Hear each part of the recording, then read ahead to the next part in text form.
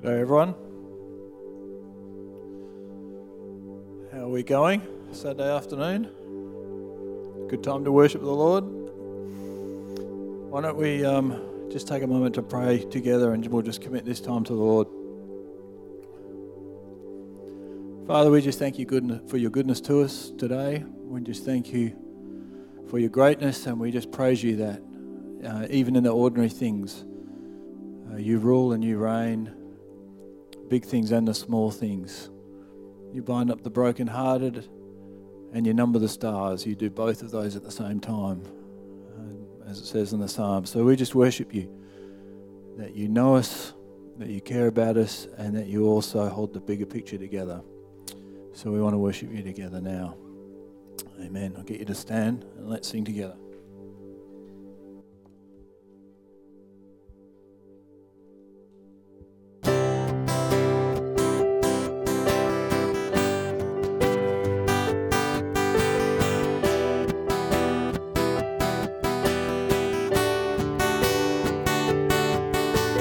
Every day we'll bless you and praise your name, and on your glorious splendor we will dwell. On your wondrous works, Lord, we'll meditate, and of your awesome power we will tell. Speak of your salvation, your abundant goodness, because you are greater than we can imagine. You are too beautiful for us to fathom. Oh, you are great and greatly to be praised.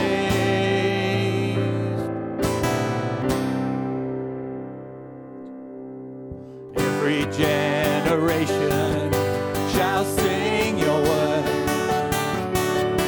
magnify your mercy and your grace. Sing about the Savior who came to earth, to bear the sins of those he came to save. Fill our hearts with wonder, worship you forever, because you are greater than we can imagine. You are too beautiful for us to fathom. Oh, you are great and greatly to be praised.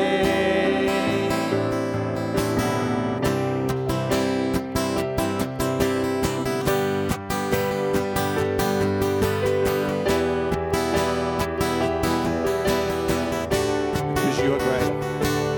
Because you are greater than we can imagine. You are too beautiful for us to fathom. Because you are greater than we can imagine. You are too beautiful for us to fathom.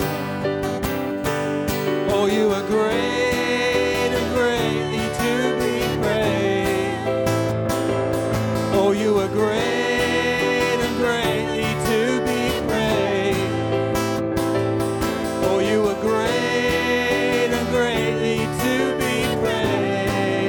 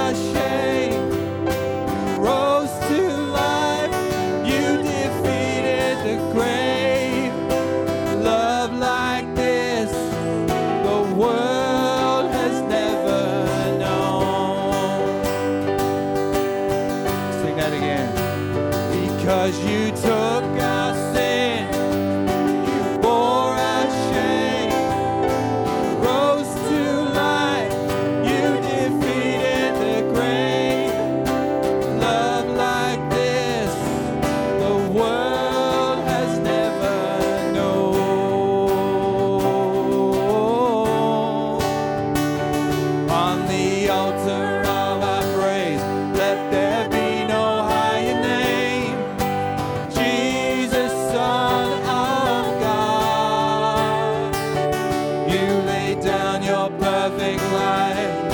You are the sacrifice, singing Jesus, Son of God. You are Jesus, Son of God. Be lifted higher than all you've overcome. Your name be louder than any other song. There is no power that can come against your love. The cross was enough. The cross was enough. On the altar of our praise, let there be no higher name. Jesus, Son of God. You laid down your perfect life. You are the sacrifice. Jesus, Son of God. You are Jesus, Son of God. You are Jesus, Son of God. Please take a seat. We'll go straight into communion. So you may not remember, but last time I was doing this, I was talking about communion. I was talking about a song that the early church used to sing. That we find it in Paul's letter to the Philippians, chapter 2. I'm still thinking about that. So I don't know if you remember, but there's a line in that song where it says, "Every knee will bow and every tongue will confess that Jesus Christ is Lord." So I know we sing that. That's also become part of our jargon, I guess. What does it mean? What does it mean that every knee will bow and every tongue confess that Jesus Christ is Lord? I think probably not hard to work that out, hard to know how that impacts us now, but it's saying that there will be a day coming, there is a day coming, there will be a time when everyone will submit to Jesus as King, and it's probably going to be a mix on that day, if I'm understanding that correctly. There will be some who acknowledge Jesus as King willingly, so that's us, because we're in on that now, but then there will others who will submit unwillingly. They won't want to be doing that, but there's going to be a day when it's not optional. Paul says the same thing in his letter to the Corinthians, talking about the Lord's table. He says that we do this when we break bread and drink the cup. We do this proclaiming his death, that is Christ's death, until he comes. So we do it for a period of time. When Jesus comes, we won't be doing this because it'll be done and he'll be returning. So I don't know if you've thought about this, but a couple of weeks ago, David was preaching and he talked about how God is both just and loving, and that if we're going to understand God, we need to hold love and justice together. Well, it's the same with Jesus. If we're going to understand what it is to know Jesus, we need to hold together the fact that he's Saviour, but also King, both at the same time. We find both of those meet in his person. So saviours are okay. We like the idea of saviours. We like the idea of God giving us gifts, and so we should. But at the same time, Jesus is also a king to be obeyed. And that's a bit more of a difficult idea for us, partly because we don't have a really good history with kings. Jesus is obviously significantly different to most of the kings that we hear about and know. He's not cruel. He's not self-seeking. He's not corrupted by power. He's none of those things. But nevertheless, he is a king. So can I encourage you, as we come to the Lord's table today, let's receive the gift, Saviour's gifts, as we always do. Thank him for his forgiveness and praise him for that. But can I ask you to reflect on what that might mean, that Jesus is also King. And that means he's King of my life, he's King of your lives. And there'll be a time coming when the whole world will understand that. They don't at the moment, but that time is coming. In the meantime, the offer is on the table, pun intended. Jesus is both Saviour and King. Okay, let's get going on the communion. Can I get the first 5 rows to follow the diagram behind me, and we'll get started as soon as the guys are here. Can I ask you to hang on to the bread and cup, take them back to your chair so we can pray, and we'll take them all together.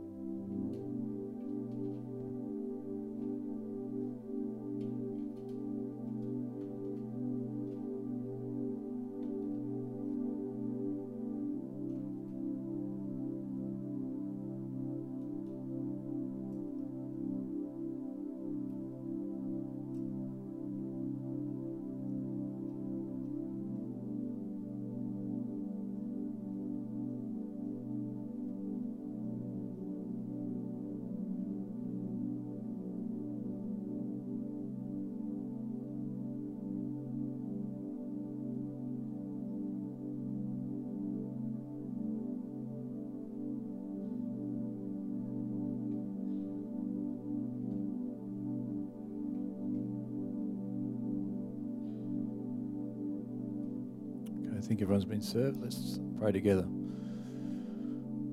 Lord, we thank you for your body given for us. We thank you that you are our Saviour and that you won forgiveness for us. And we just want to thank you for that now. Let's take the bread.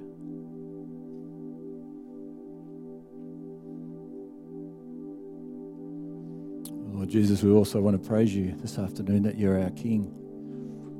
And you're King of the whole universe, and we look forward to that day when you'll return. In the meantime, help us to trust you and obey you in our lives. Let's take the cup. Amen. I'll get you to stand. Let's sing together.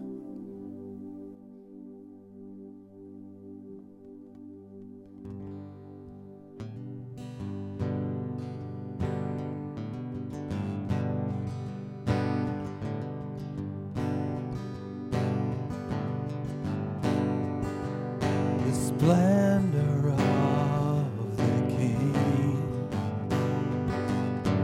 clothed in majesty, all the earth rejoice, all the earth rejoice. He wraps himself in light, and darkness tries to hide, trembles at his voice, trembles at his voice. How great is our God? Sing with me, how great is our God? Always see how great is our God.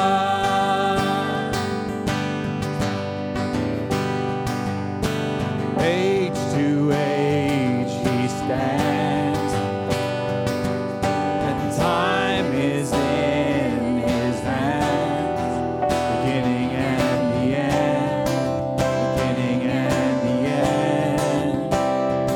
How great, sorry, yeah. We will sing that. The Godhead three in one, Father, Spirit, Son, the Lion and the Lamb, the Lion and the Lamb. Here we go. How great is our God?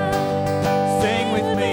How great is our God? Always see how great is our God. You're the name. You're the name above all names. You are worthy of all praise. My heart will sing, how great is our God. Let's sing that again. You're the name above all names. You are worthy of all praise. My heart will sing, how great is our God. How great is our God? Sing with me, how great is our God? Always see how great is our God. That went well, let's sing it again. How great is our God? Sing with me, how great is our God? Always see how great is our God. Amen. Please take a seat. While you're doing that, say hi to someone round about.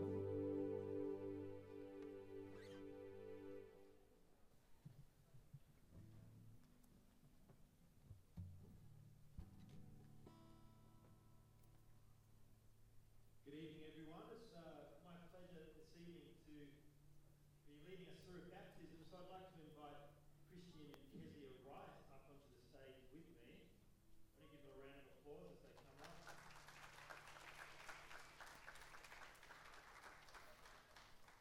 Their parents, Luke and Heidi Wright, up the front here, and the rest of the clan.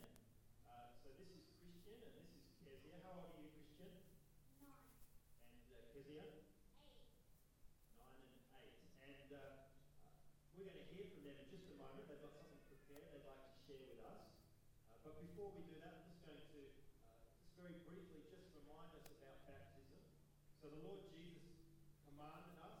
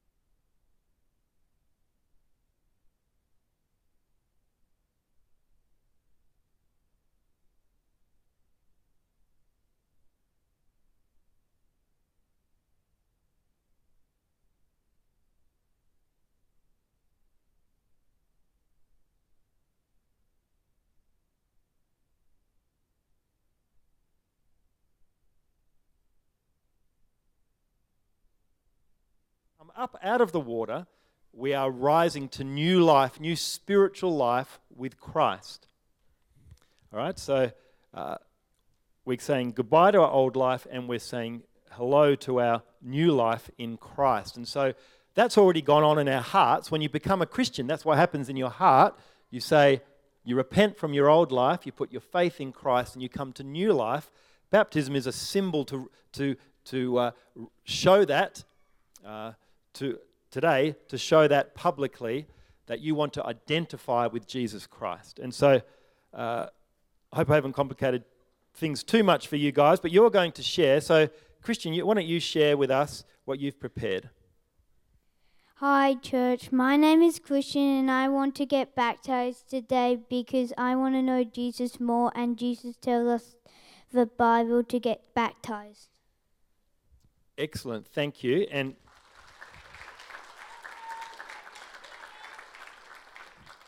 Kezia, what do you have to say? Good evening, church. My name is Kezia. I want to get baptized today because I want to take a step forward and be a new creation. I want to be in heaven with my hero and savior, Jesus, and I want to always follow him wherever, everywhere. I will never forget about Jesus and his miracles, and I will always remember how great God is. Wonderful.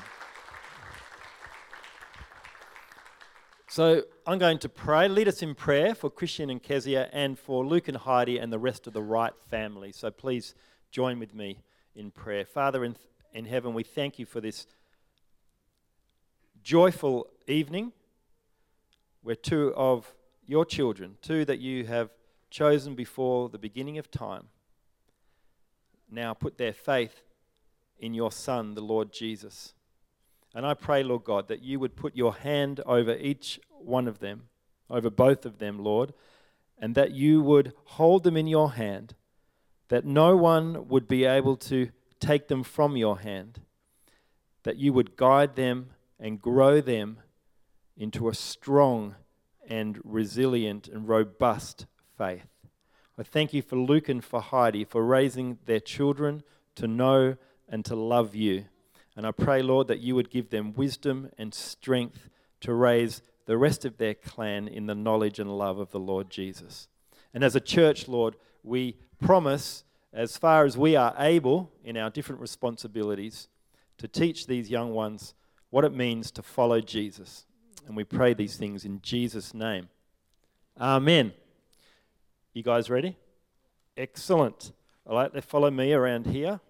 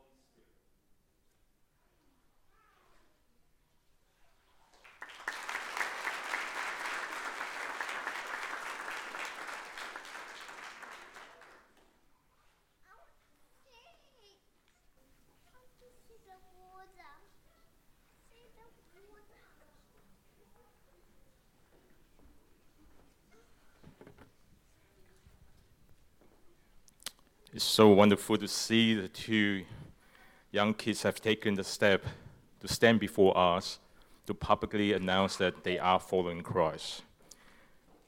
It's scripture at Subi time. It is March, and we're doing Psalms 119, verse 68. So you do have a prompter on the screen. So if you can do that before the kids goes. Psalms 119, verse 68. You are good, and what you do is good. Teach me your decrees. Thank you very much. Now the kids can go to Subi Kids.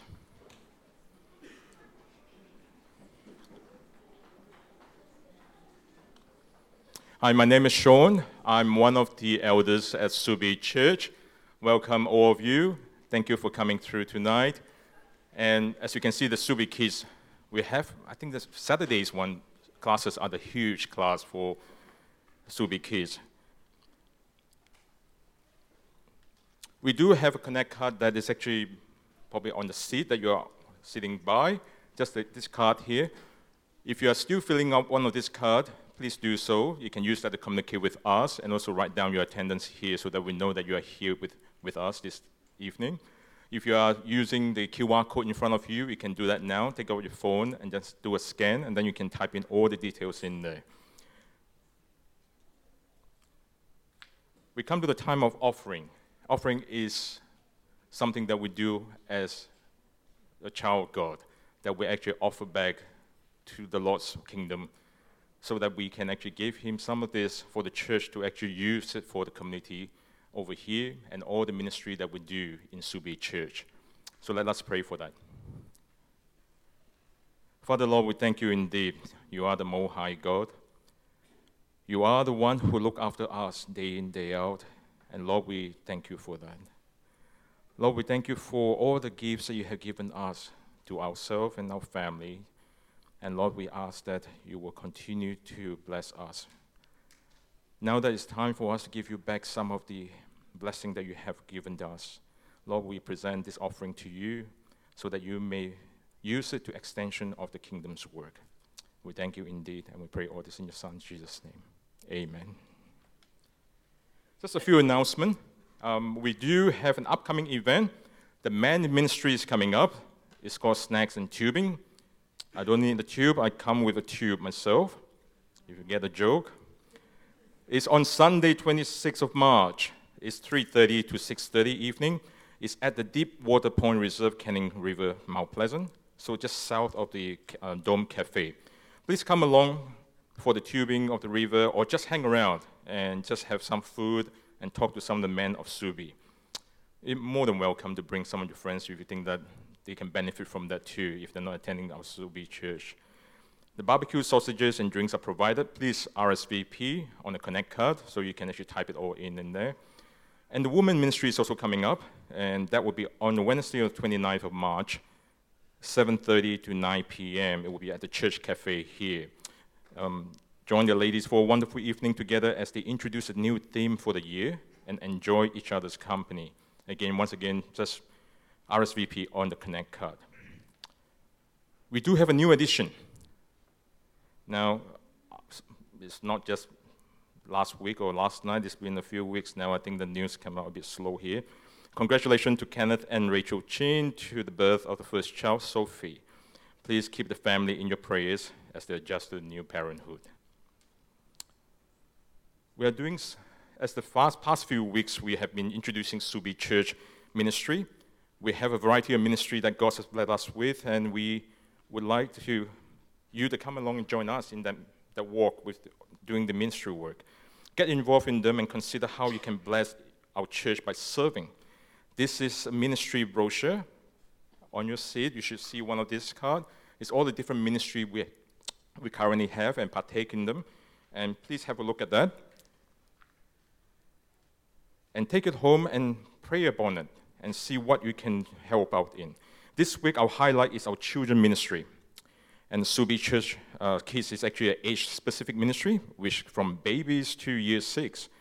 Our goal is to help children in partnership with the parents and the caregiver to develop and grow a relationship with God by cultivating their knowledge, understanding, and faith in God.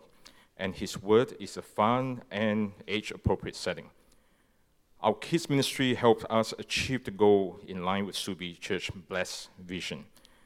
The kids, Subi Kids classes, which runs concurrently with the 3 services that we have on worship each weekend. Our midweek club, Awana, on Tuesday afternoon, And our Kids Holiday Club is coming up, will be taking place in July this year in the school holiday. This program are run by volunteers, and we are blessed to have a growing number of families and children at our church.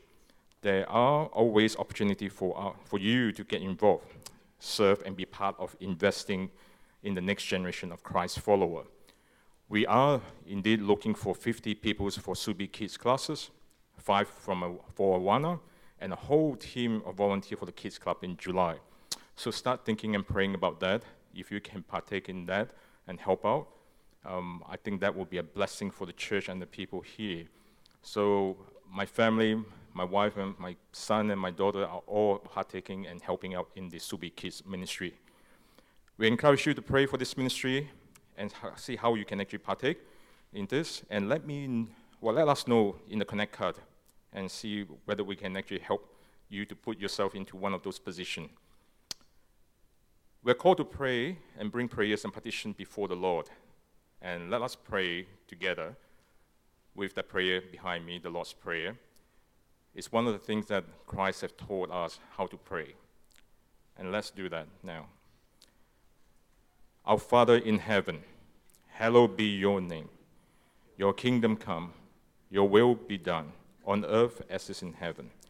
Give us today our daily bread.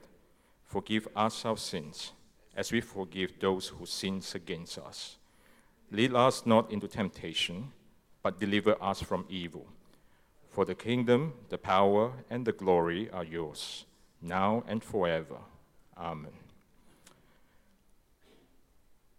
If you also bow down now, we're going to have the congregation prayer.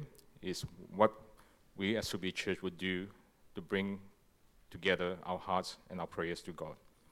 Let's pray. Lord, please provide us as Subi Church. Give Pastors David and Pastor Chin wisdom to preach and teach. As we make our way through the books of Romans, may we understand the heart of the gospel and live it out in our lives. Give Peter wisdom in his interim executive pastor role. We pray that this may be a collaborative leadership that is a blessing to the church. Please enable the survivor of the recent natural disaster in Turkey, Syria, and New Zealand to rebuild their lives and communities. We pray that for effective aid to reduce untold suffering. May Christians and Christian organizations who are working on the ground there communicate the gospel message as they care for those who are displaced. May non-Christians see the compassion of your people and seek to draw closer to you. Lord, we pray for the upcoming Easter service. We pray for the good preparation, and we ask that your gospel would be clearly and faithfully proclaimed. We pray for many who don't yet know you, that we would come and hear what they would come and hear and the good news and be saved. Father, the recent stats tells us that 1/3 of the Australians would come to a church if invited. So please pray for opportunity and the boldness to invite our friends and neighbors, and others that we know to the Easter service. Lord, protect us from our worldly, ungodly influence. Help us to control our fleshly desire, and help us not to fall into temptation. Thank you for when we fail, we have forgiveness through Jesus Christ. We ask all these things in the name of Jesus. Amen.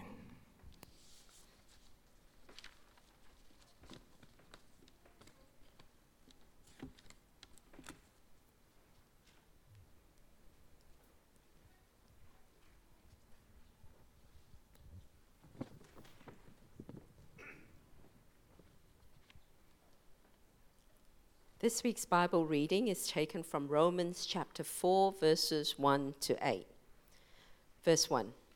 What then shall we say that Abraham, our forefather, according to the flesh, discovered in this matter? If in fact Abraham was justified by works, he had something to boast about, but not before God. What does Scripture say? Abraham believed God, and it was credited to him as righteousness. Now to the one who works, Wages are not credited as a gift, but as an obligation. However, to the one who does not work but trusts God, who justifies the ungodly, their faith is credited as righteousness. David says the same thing when he speaks of the blessedness of the one to whom God credits righteousness apart from works. Blessed are those whose transgressions are forgiven, whose sins are covered. Blessed is the one whose sin the Lord will never count against them.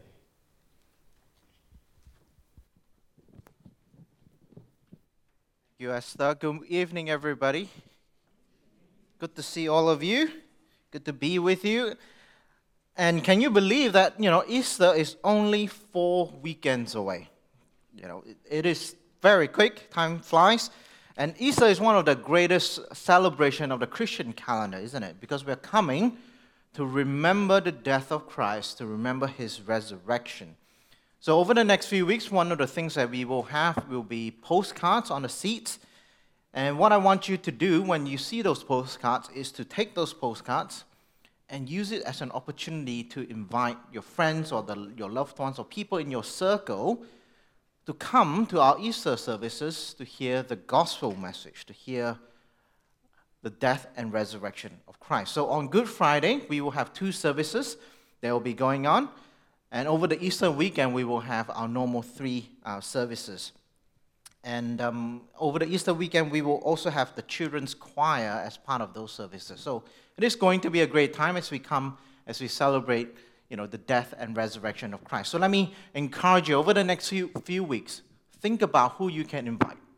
Think and pray about the people in your life that you can just invite, give that postcard to and say, come and hear about the death of Christ and the resurrection of Christ. So be encouraged and keep praying for that. Let me say a quick prayer before we go straight to our sermon. Let me pray.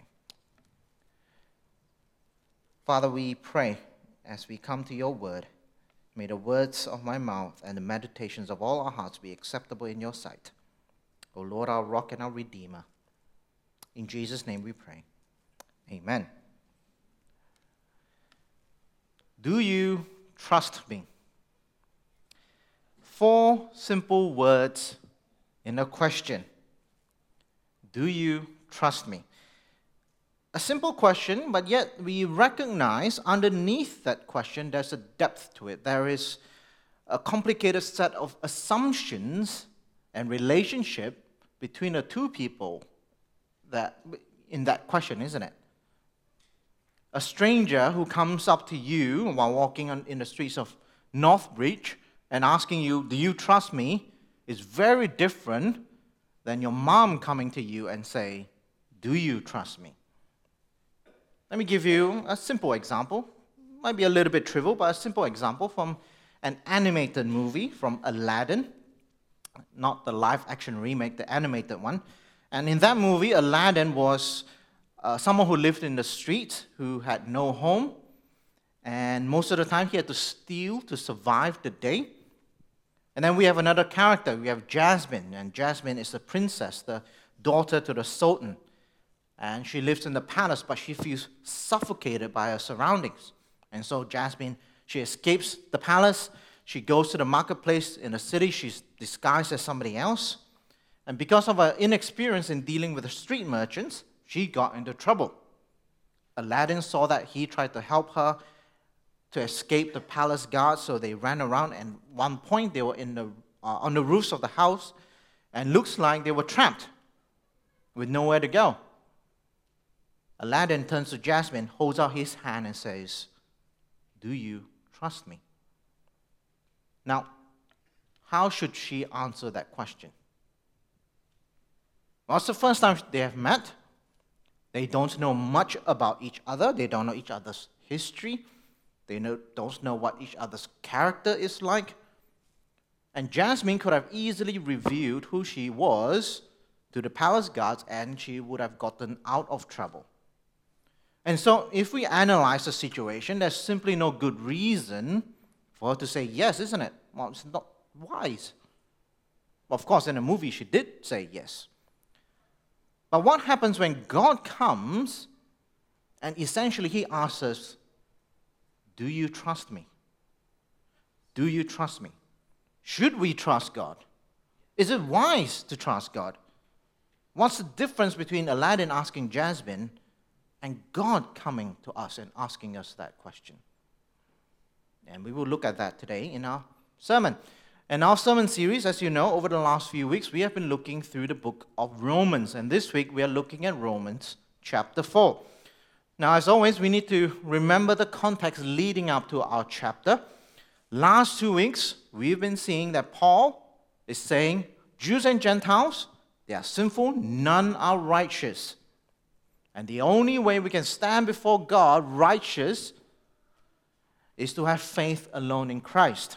Right? We receive God's righteousness, right, standing before God when we have faith alone in Christ alone. That's how we are justified for Jews and Gentiles alike. Now, when you say something like that in the first century, when Paul says something like that in the first century, the Jews, they would have something to say about that. Right? In their mind, that's not how someone is able to stand before God righteous. And the one person they will point to is Abraham, their forefather in the faith. And they believe that Abraham, he obeyed God, and therefore God blessed him with his promises. Right? Abraham's obedience is the one thing that secured him God's promises or God's blessings. Let me read you one quote from a Jewish writing about Abraham. It is from the book of Sirach, for those of you who want to know these sort of things, chapter 44. This is what it says about Abraham. Abraham was the great father of a multitude of nations, and no one has been found like him in glory. He kept the law of the Most High and was taken into covenant with him. He established the covenant in his flesh, and when he was tested, he was found faithful. Therefore, the Lord assured him by an oath that the nations will be blessed through his posterity, that he will multiply him like the dust of the earth and exalt his posterity like the stars and cause them to inherit from sea to sea and from the river to the ends of the earth. In another writing, this is what said of Abraham. Abraham was perfect in all of his actions with the Lord, and he was pleasing through righteousness all the days of his life. And so for the Jews, they saw Abraham as somebody who is obedient to God. And because of his obedience to God, God blessed Abraham. God saw him as righteous because he was obedient. I mean, if you read the story of Abraham, God asking Abraham to sacrifice Isaac, what did Abraham do? He obeyed. That's why he's righteous, isn't it? How can you possibly say that someone is declared righteous by faith alone? That's not possible. That's not what the Old Testament is. That's not what it teaches. That's not what the Scriptures teaches. Now, of course, Paul knows this, and this is where we come to Romans chapter 4. He anticipates these objections, and he answers those questions. So we're going to look at the whole chapter of Romans 4. And in our Bible reading, we covered verses 1 to 8 already. And now I will read from verse 9 onwards to the end of the chapter. And as always, if you have your own Bibles, just turn to Romans chapter 4, particularly your physical Bibles, then you can see the whole context and as we go through the whole chapter. And so turn with me to Romans chapter 4, and I'll read from verse 9 onwards. And if you're able, let me invite you to stand, and I'll read from verse 9 to the end of the chapter. Romans chapter 4. Is this blessedness only for the circumcised or also for the uncircumcised? We have been saying that Abraham's faith was credited to him as righteousness. Under what circumstances was it credited? Was it after he was circumcised or before? It was not after, but before. And he received circumcision as a sign, a seal of the righteousness he had by faith while he was still uncircumcised. So then he is the father of all who believe but have not been circumcised, in order that righteousness might be credited to them. And he is then also the father of the circumcised, who not only are circumcised but also follow in the footsteps of the faith that our father Abraham had before he was circumcised. It was not through the law that Abraham and his offspring received the promise that he would be heir of the world, but through the righteousness that comes by faith. For if those who depend on the law are heirs, faith means nothing and the promise is worthless, because the law brings wrath. And where there's no law, there's no transgression. Therefore, the promise comes by faith, so that it may be by grace and may be guaranteed to all Abraham's offspring, not only to those who are of the law, but also to those who have the faith of Abraham. He is the father of us all. As it is written, I have made you a father of many nations. He is our father in the sight of God, in whom he believed, the God who gives life to the dead and calls into beings things that were not. Against all hope, Abraham in hope believed and so became the father of many nations, just as it had been said to him, so shall your offspring be. Without weakening in his faith, he faced the fact that his body was as good as dead, since he was about 100 years old, and that Sarah's womb was also dead. Yet he did not waver through unbelief regarding the promise of God, but was strengthened in his faith and gave glory to God, being fully persuaded that God had power to do what he had promised. This is why it was credited to him as righteousness. The words "it was credited to him" were written not for him alone, but also for us, to whom God will credit righteousness, for us who believe in him who raised Jesus our Lord from the dead. He was delivered over to death for our sins and was raised to life for our justification. Please be seated. So, 3 main points from this chapter, as we will see from Paul. So, point number 1, justified by faith alone is in the Old Testament. Justified by faith alone is in the Old Testament. So, verse 1, Paul says, what then shall we say about Abraham, our forefather according to the flesh, discovered in this matter of justified by faith? What actually happened with Abraham? For all the Jews talk about Abraham, they overlook his unfaithfulness and his sins. While they talk about his obedience, they talk about his faithfulness, but yet they just overlook his unfaithfulness and his sins. For example, Abraham, he lied about his wife being his sister. Not once, twice, for fear of his life. He was not a sinless man. And in fact, if Abraham was justified by works, according to Paul in verse 2, he would have something to boast about. But he did not, and therefore he could not boast before God. And Paul's reasoning in verse 4, right, he says this, now to the one who works, wages are not credited as a gift, but as an obligation. Right? If we are justified by our works and our obedience before God, then our salvation is not a gift from God. It is something that we earned from God, like we earn wages from a workplace. And if that's the case, then I can boast about how great I am, about how obedient I am, about our efforts, about all the things that I do for God, if we are justified by works. But that's not what we read in Genesis. Look at what Paul says. Verse 3, what does Scripture say? Abraham believed God, and it was credited to him as righteousness. So notice that Abraham believed God, had faith in God, trusted in God. And that faith, that trust, was counted to him as righteousness. Abraham was justified by faith alone in God. He did not work to earn God's righteousness, and therefore he does not have anything to boast about. And so we come back to the whole idea that this justified by faith alone, we are declared righteous by faith alone, is not something new. It's not something that Paul came up with. He points his readers back to the Old Testament and shows them it is already there, even to Abraham.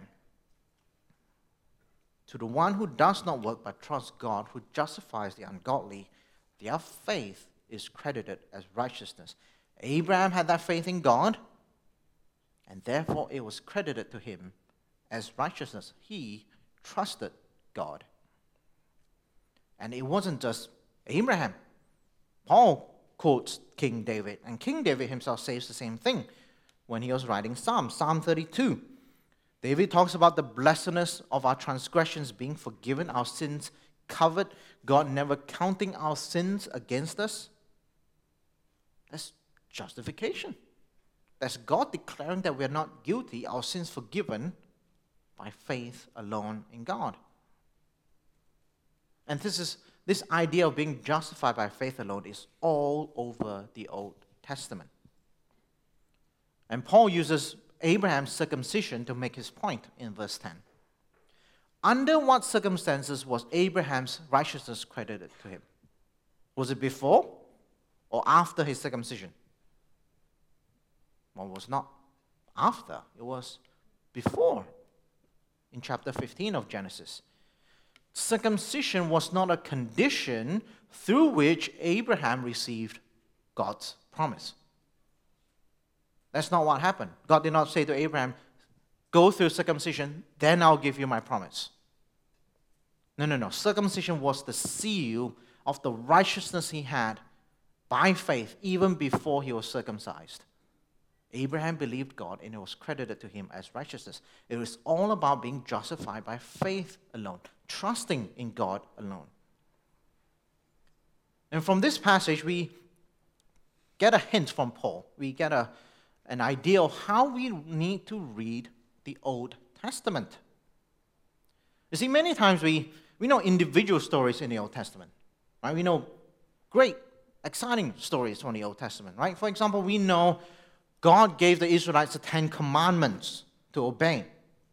We know that story. We know that happened. We learn somewhere else that, the Israelites, they were slaves in Egypt under Pharaoh. We know that story. And we also know that, God miraculously, He redeemed His people out of slavery in Egypt. We know those stories individually. But the order of these stories are very important. And one of the things that we need to know is how these individual stories are linked and flow into one another. Just like how Paul is emphasizing that Abraham was circumcised and he was justified before he was circumcised. That order is very important.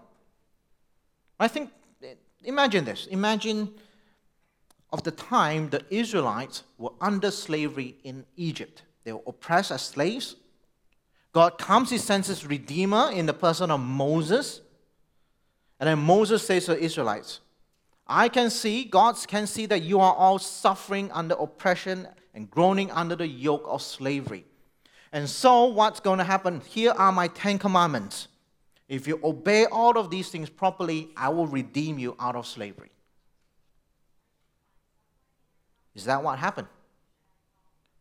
They would have never been redeemed like that. That was not what happened. God redeemed them out of slavery from Egypt freely. He brought them through the wilderness. They did not do anything to earn their salvation. And it is only after that He gives them His laws to mark them out as God's people. Right? They were redeemed by God through faith in His appointed Redeemer. The order of the story is very important. Right? The law wasn't given to them to save them via their obedience. That's not what happened. The law came later, after they have been redeemed.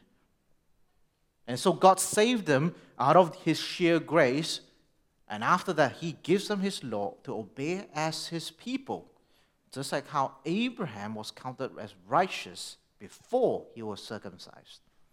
And that's Paul's point here, that being justified by faith alone is already there in the Old Testament. In fact, it's all over the Old Testament. This is not new. Justified by faith alone is in the Old Testament. And one simple application that we can draw from this passage is that when we read the Old Testament, we need to be reminded that, the gospel is already there. The gospel is already there. And when we read the stories of the Old Testament, we need to know the big picture and where those stories fit together. And reading it in the right order, or knowing the story in the right order, give us a big picture of who God is and how He has always dealt with His people. That they are saved by faith alone, not by our works. Not by our works. Obedience comes after that. And when we do that properly, we will not make the same mistakes as the Pharisees. Right? The Pharisees in the New Testament, they were high and mighty about all the great obedience they have, and they completely missed that the Old Testament is all about Jesus. And they can boast about their obedience, about their good works, because they have misunderstood the Old Testament. Justified by faith alone is in the Old Testament. That's the first point. Second point, this will be a short one. Justified by faith alone is for everyone. Justified by faith alone is for everyone. Let me read a few verses from our passage, verse 16 onwards.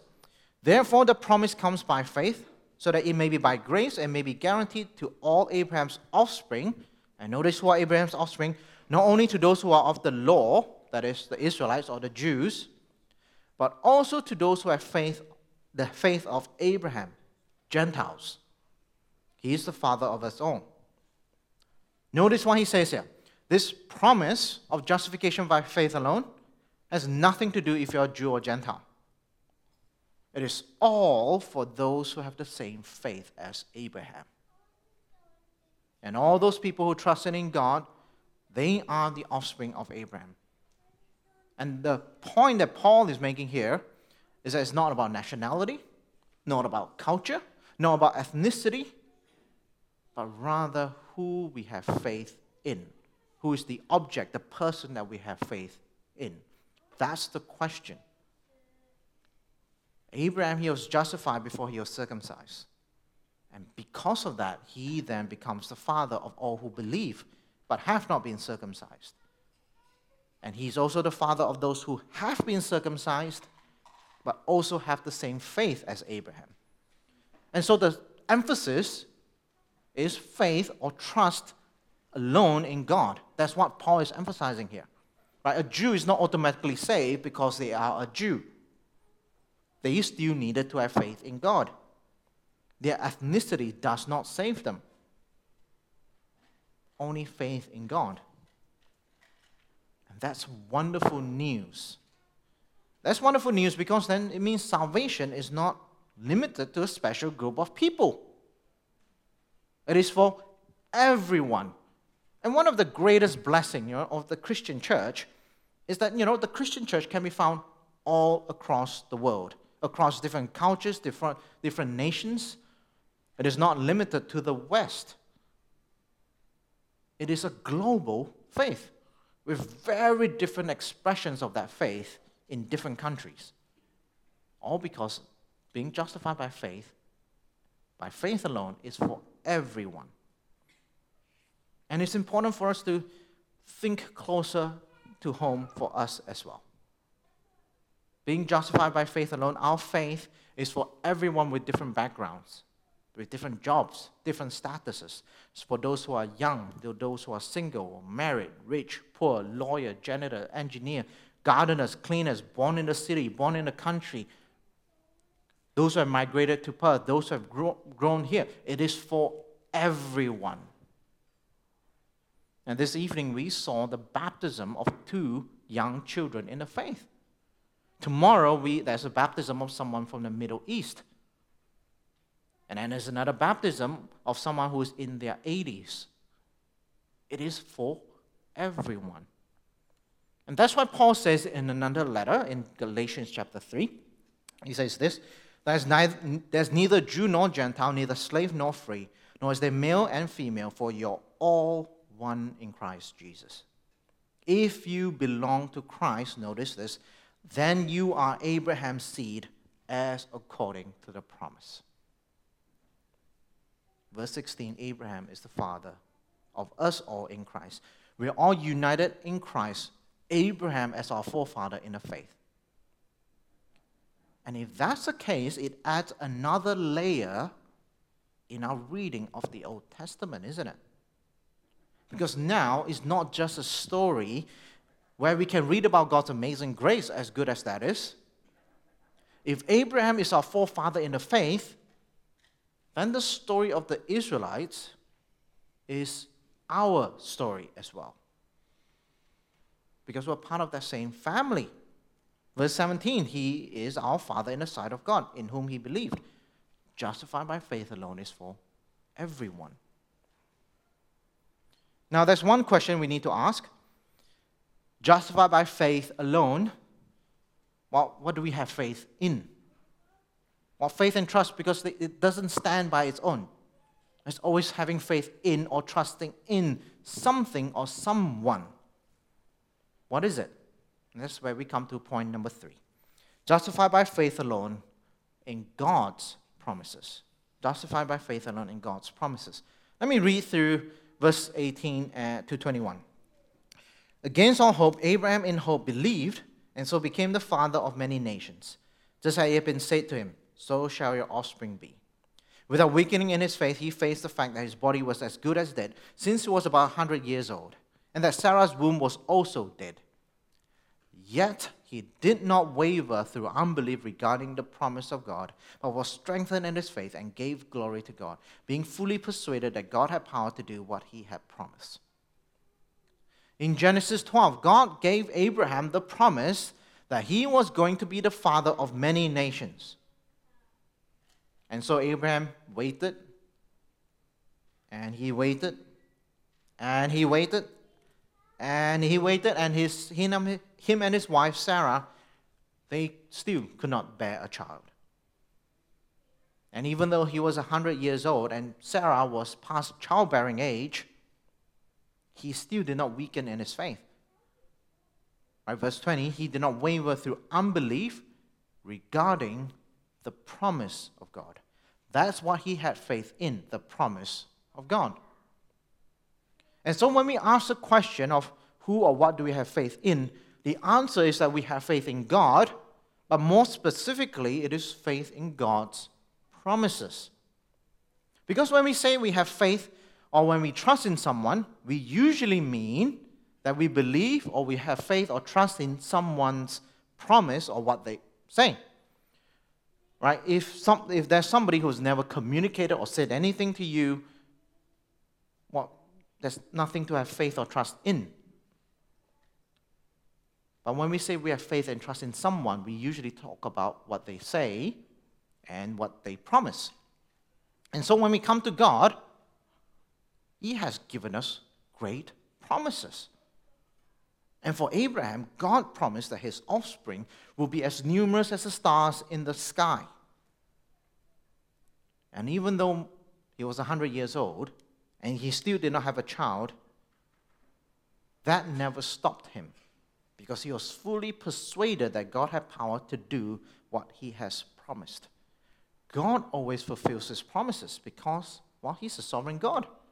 A sovereign God who is faithful to his word. And so we have faith in God's promises.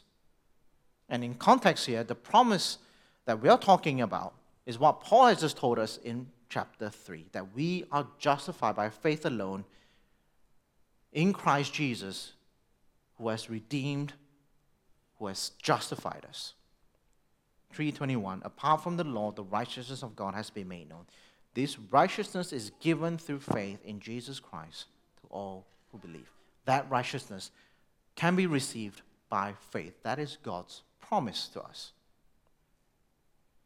We have faith in that promise.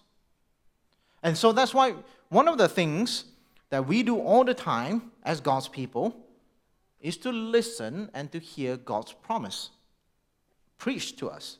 Every week we gather, we sing praises to God, we hear from God.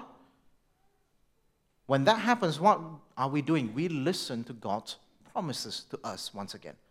We had baptism this evening. What's baptism? Baptism is a visual proclamation of the promises of God in Christ. It is the picture of the gospel of God being applied to the person being baptized. That person saying, I believe in Jesus Christ. I follow him. I identify with him. As they get baptized, we praise God because that's God's promise to us. It's being proclaimed to us once again. And we do the same with the Lord's Supper. The Lord's Supper. Because what's happening at the Lord's Supper when we celebrate it, it is a picture of the gospel, of the promises of God, being proclaimed to each one of us as we partake of the bread and of the cup. See, those two things are visual proclamation of God's promises in Christ. That God has loved us in Christ, sealed in our hearts by the Spirit. And every time we gather and we celebrate baptism or we celebrate the Lord's Supper, and when we hear the preaching of the Word, and what is the Word if not the promises of God given to us?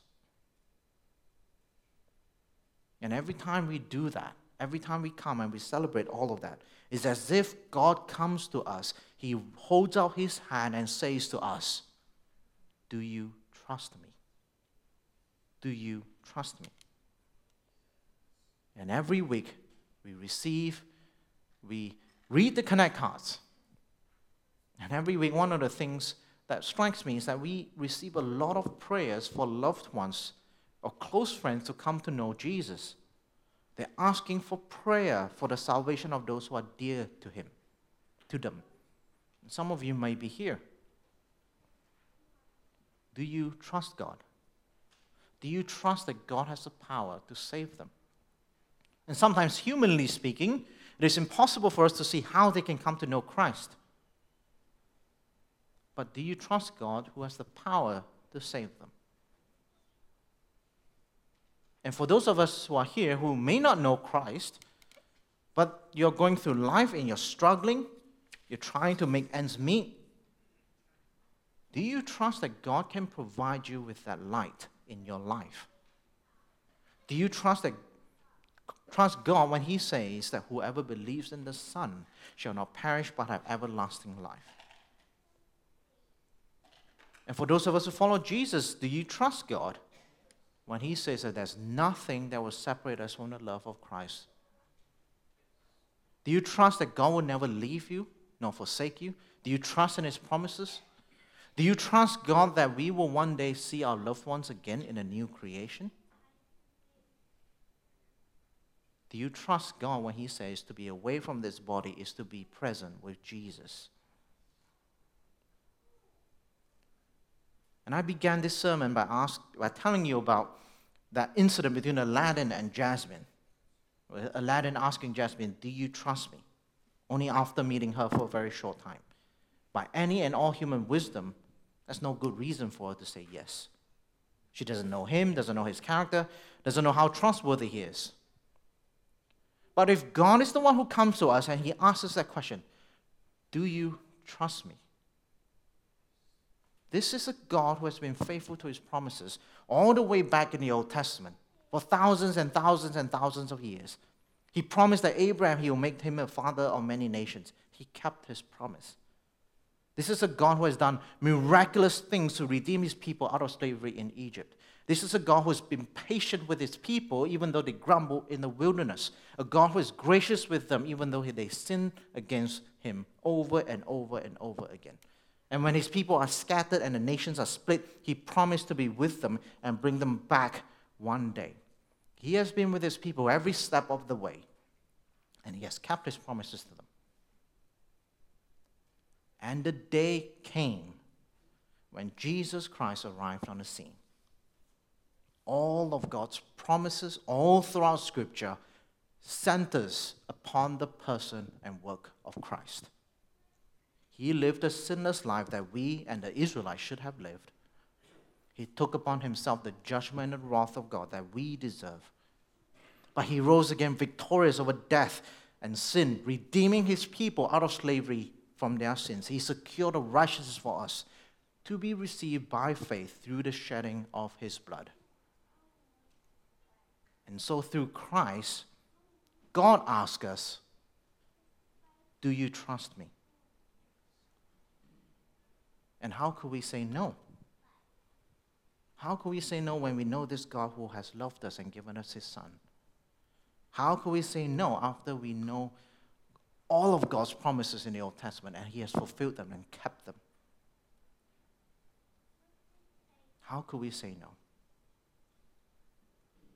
Verses 23 to 25. The words it was credited to Him were written not for Him alone, but for us, to whom God will credit righteousness. For us who believe in Him who raised Jesus our Lord from the dead. He was delivered over to death for our sins and raised to life for our justification. And so God is asking us, do you trust me? Let me pray. Father God, we read of your great work in the Old Testament. And we read of how in your sheer grace you have saved your people, done miraculous, wonderful things to save them out of slavery in Egypt. And when Jesus Christ came, that is all the more amazing because He has done a miraculous thing to save us from our sins. He approached the cross, endured the cross, the scorn and shame that comes with it. Died on the cross for our sins, was buried, but Lord, in your great power and mercy, you have risen Him from the dead. That now He stands as our King. And He looks upon us and He says, do you trust me? And Lord, by your Spirit, we want to say, in a way that we live, in a way that we obey you, yes, we do trust you, we do follow you. And so, Father, we do ask and pray. We do ask and pray that once again we would go deeper into your promises in the Scriptures, that we may know you better, so that it will deepen our faith, deepen our trust in you. You who have loved us and given us your Son, and given us your Spirit. And so, Father, we ask and pray all of this in Jesus' name. Amen.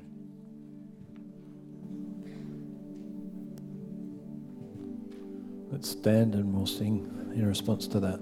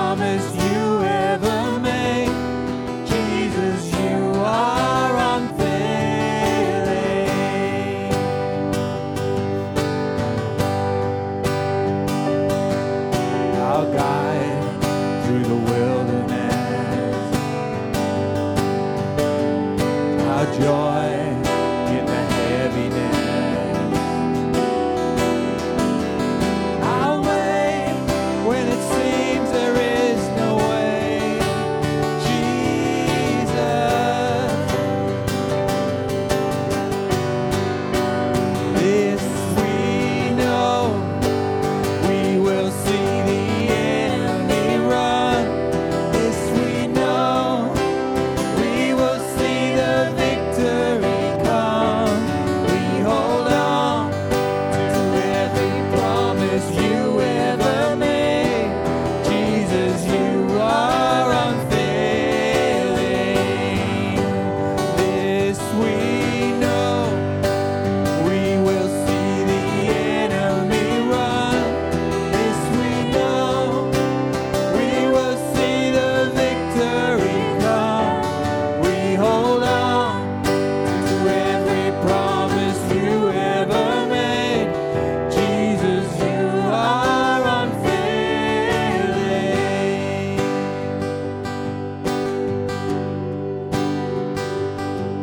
trust you. We trust you. Your ways are higher than our own. We trust you. We trust you. Your ways are higher than our own. We trust you. We trust you. Your ways are higher than our own.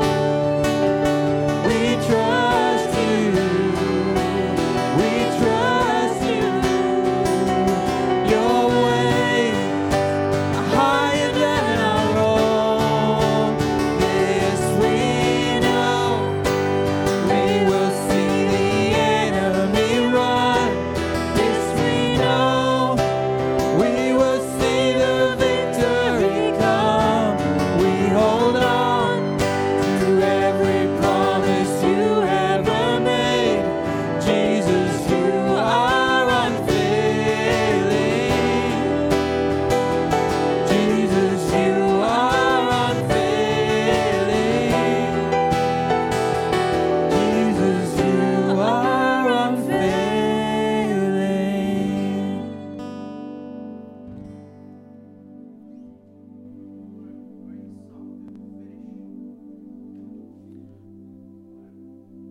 Great song to finish our time together, isn't it? Where we sing about us holding on to every promise God has ever made. And it's my prayer and hope, this evening, your faith and your trust in God is strengthened, knowing that we have a wonderful God who has loved us and given us His Son.